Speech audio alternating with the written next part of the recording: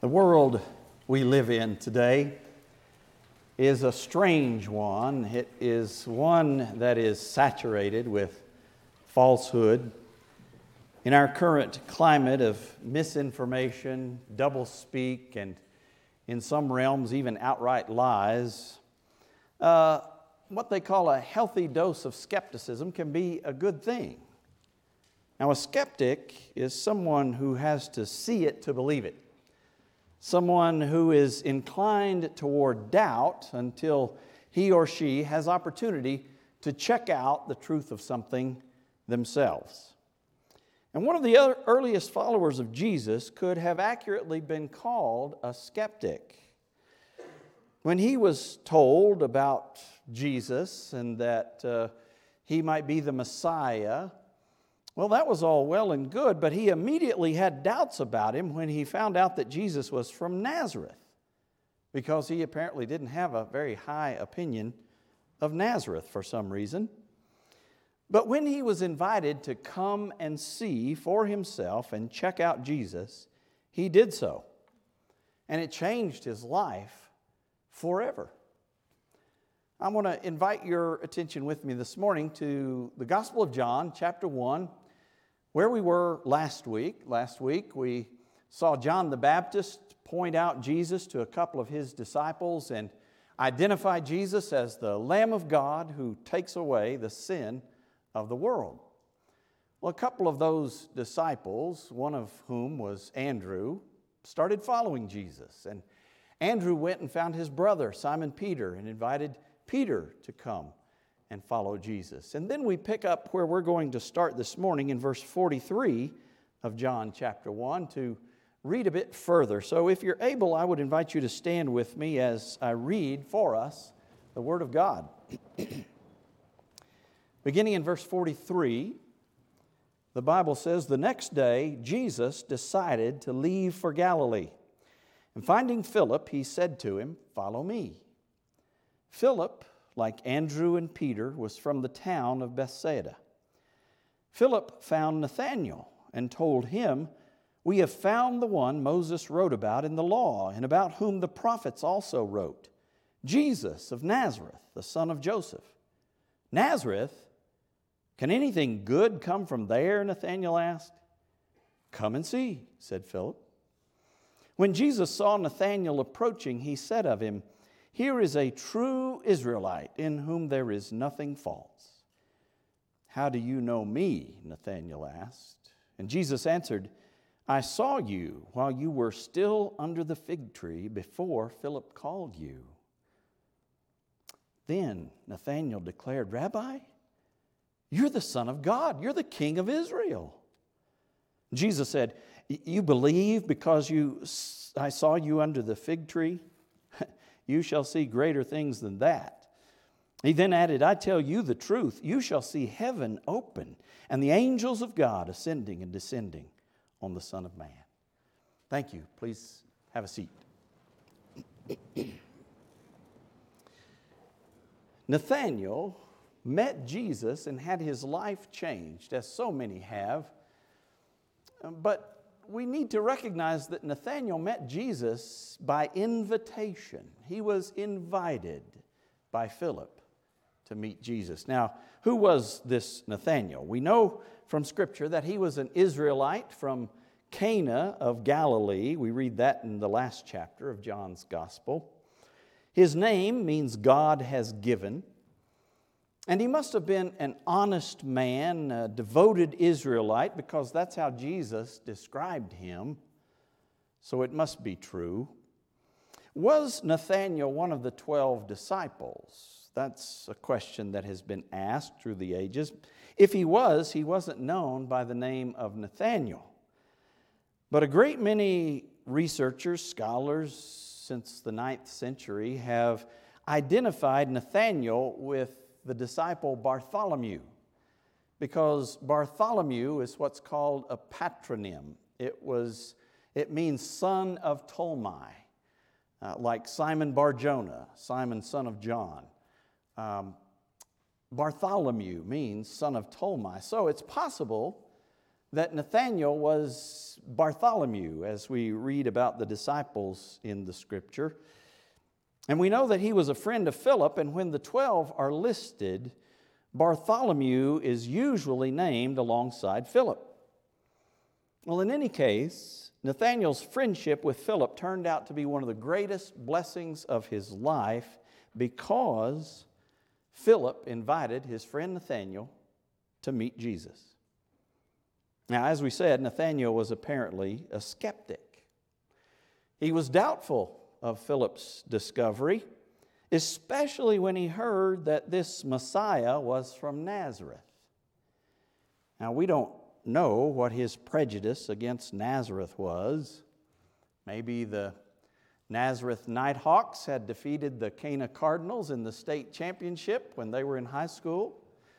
Maybe it was some other small town rivalry. Maybe it was just that Nathanael was puzzled because he didn't know of a prophecy that spoke of the Messiah coming from Nazareth. Whatever the case may be, Philip didn't concern himself about Nathanael's prejudice. Maybe Philip knew from his own meeting of Jesus that once Nathanael met Jesus for himself, that his prejudice would melt away like an ice cube dropped on a hot sidewalk in the middle of August. Now, Philip didn't worry about Nathanael's response. He simply invited him to meet Jesus. I want to conduct a little informal poll here for just a moment and ask you some questions. Quick raise of hand will do the trick. How many of you came to Christ through the direct influence of a TV preacher or a TV ministry? Raise your hand. One or two. How many through a radio program? Or how about the internet? Anybody? Not many people, I would guess, come to Christ in the mess that is the internet. How about a book? Reading a book, did that lead you to Christ? How about a pastor? Did a pastor have a direct influence? We've got a few more. Yeah, quite a few more. Now let me ask you this. How many of you came to Christ as a direct result of the influence of a family member or a friend? Raise your hand. Yeah. You see, I've read that 86 out of every 100 visitors to church come at the invitation of a friend or a relative. So I want to ask you, do you have a friend or relative that you could invite to meet Jesus? Or at least invite to church where they can learn about Jesus and hopefully see Jesus in us and meet Him personally? I think we often don't invite others to meet Jesus because we're afraid of their response. Are they going to argue with us? Are they going to reject us? Are they going to think we're crazy or something? Well, Philip responded to Nathanael's skepticism with a very simple, come and see. Just come and see. You can say the same thing to your friends and relatives. If they're skeptical, if they're argumentative, if they're aggressive, whatever it may be, you can just invite them, come and see for yourself. And then let Jesus do the rest. That's how it worked with Nathanael. He met Jesus as a result of Philip's invitation. But not only did he meet Jesus by invitation, he also met Jesus by appointment. A divine appointment, that is. As Nathanael came to Jesus, Jesus revealed a knowledge of Nathanael that only a person who knew him would have. A true Israelite in whom there is nothing false. There's no guile, no deceit, no deception. A devoted man of pure heart. And Jesus was truly glad to meet him. You don't need to read anything else into that statement. It means what it says. Jesus was recognizing, acknowledging that Nathanael was a devoted Israelite, a man pure in heart, honest as the day is long, as they used to say, willing to say what he was thinking. And Nathanael, when he heard that, he wondered, how do you know me? Did Did one of these others tell you about me? What's that about? How do you know that about me? You see, Nathanael didn't know that he had a divine appointment to encounter the Christ. So, when Nathanael questioned Jesus, Jesus revealed a knowledge of Nathanael that only a God who knew him would have. There's a lot of speculation about what Nathanael was doing under the fig tree. John doesn't tell us, so we can't know for certain. But I have a suspicion. It was the custom of pious Jews, a custom that was encouraged by the Talmud, to say their daily prayers alone in some secluded place, like under a tree, perhaps. You know, even in modern times, when you go to a youth camp, when youth are having their quiet times, you'll see them sitting out under the trees. The trees are the prime spots to go to do your quiet time at youth camp, it seems. Trees are good for that. So I suspect that not long prior to Nathanael's meeting of Jesus, that he had had some intensely personal experience known only to him and to God under a fig tree. And in some supernatural way, Jesus had reached into the very center of Nathanael's soul and withdrawn something that he then revealed to Nathanael to show Nathanael something that only Nathanael and God could know. And that got Nathanael's attention. You know, there may be some connection between Jesus' description of Nathanael as a true Israelite, pure in heart, no deceit. There may be some connection to that and the reference that Jesus gives to the fig tree. Jesus had called him a true Israelite, and the Apostle Paul in Romans writes, "He is a true Jew who is one inwardly, and real circumcision is a matter of the heart." Jesus spoke of Nathanael's pure heart. And in the Sermon on the Mount, Jesus says, "Blessed are the pure in heart, for they shall see God." Jesus rewarded Nathanael's pure devotion by giving Nathanael a glimpse of his divinity, by revealing to Nathanael in a supernatural way the very secrets of Nathanael's heart. He was seeing God. And it was so significant in Nathanael's life that it instantly turned serious doubt into one of the strongest confessions of faith in the Scripture. Christ knows us just as intimately as he knew Nathanael, because not only is he the Savior of sinners, he is also the omniscient God of the universe.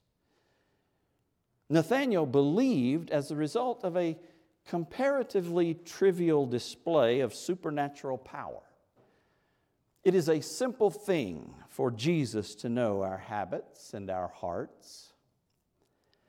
So if he were to reveal to you the depth of his knowledge of you, and his love for you, and his desire for a relationship with you, would you respond the way Nathanael did? In unwavering faith and total commitment? Just like that, Jesus turned Nathanael's doubt into faith. Now, Nathanael may have been a skeptic, but at least he was an open-minded skeptic. He wanted to meet the Messiah. He just couldn't bring himself to believe that the Messiah could possibly come from some place like Nazareth. But when it became clear to Nathanael that Jesus had come not so much from Nazareth as from God, well, Nathanael had his eyes opened. His doubt turned into faith. His life changed forever. He confessed and acknowledged and recognized that Jesus is the Son of God, the King of Israel. Just like that. I think a lot of us are like Nathanael. We have been conditioned in this evil age in which we live to be skeptical, not to believe everything we hear. We prefer facts to faith, naturally, because of the world around us.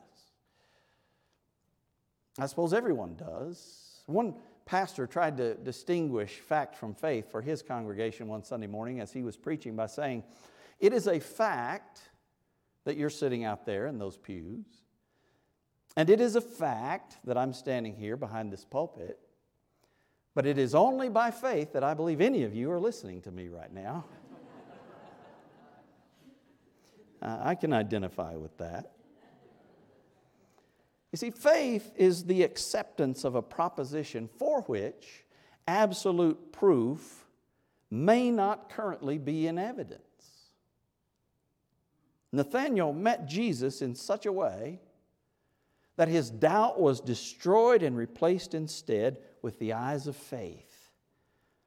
He saw who Jesus was. And the eyes of faith are rewarded with magnificent sights. Jesus told Nathanael in verse 50 that because of his willingness to believe, he would be able to see much greater things in the future. Now, the Bible doesn't tell us if Nathanael saw Jesus feed the multitudes or walk on water or heal the sick or raise the dead, but we do know for certain from John chapter 21 verse 2 that Nathanael was an eyewitness to the risen and living Lord Jesus Christ, the crucified one, the one who had unequivocally, unquestionably died on that cross, raised to life again. Nathanael saw that.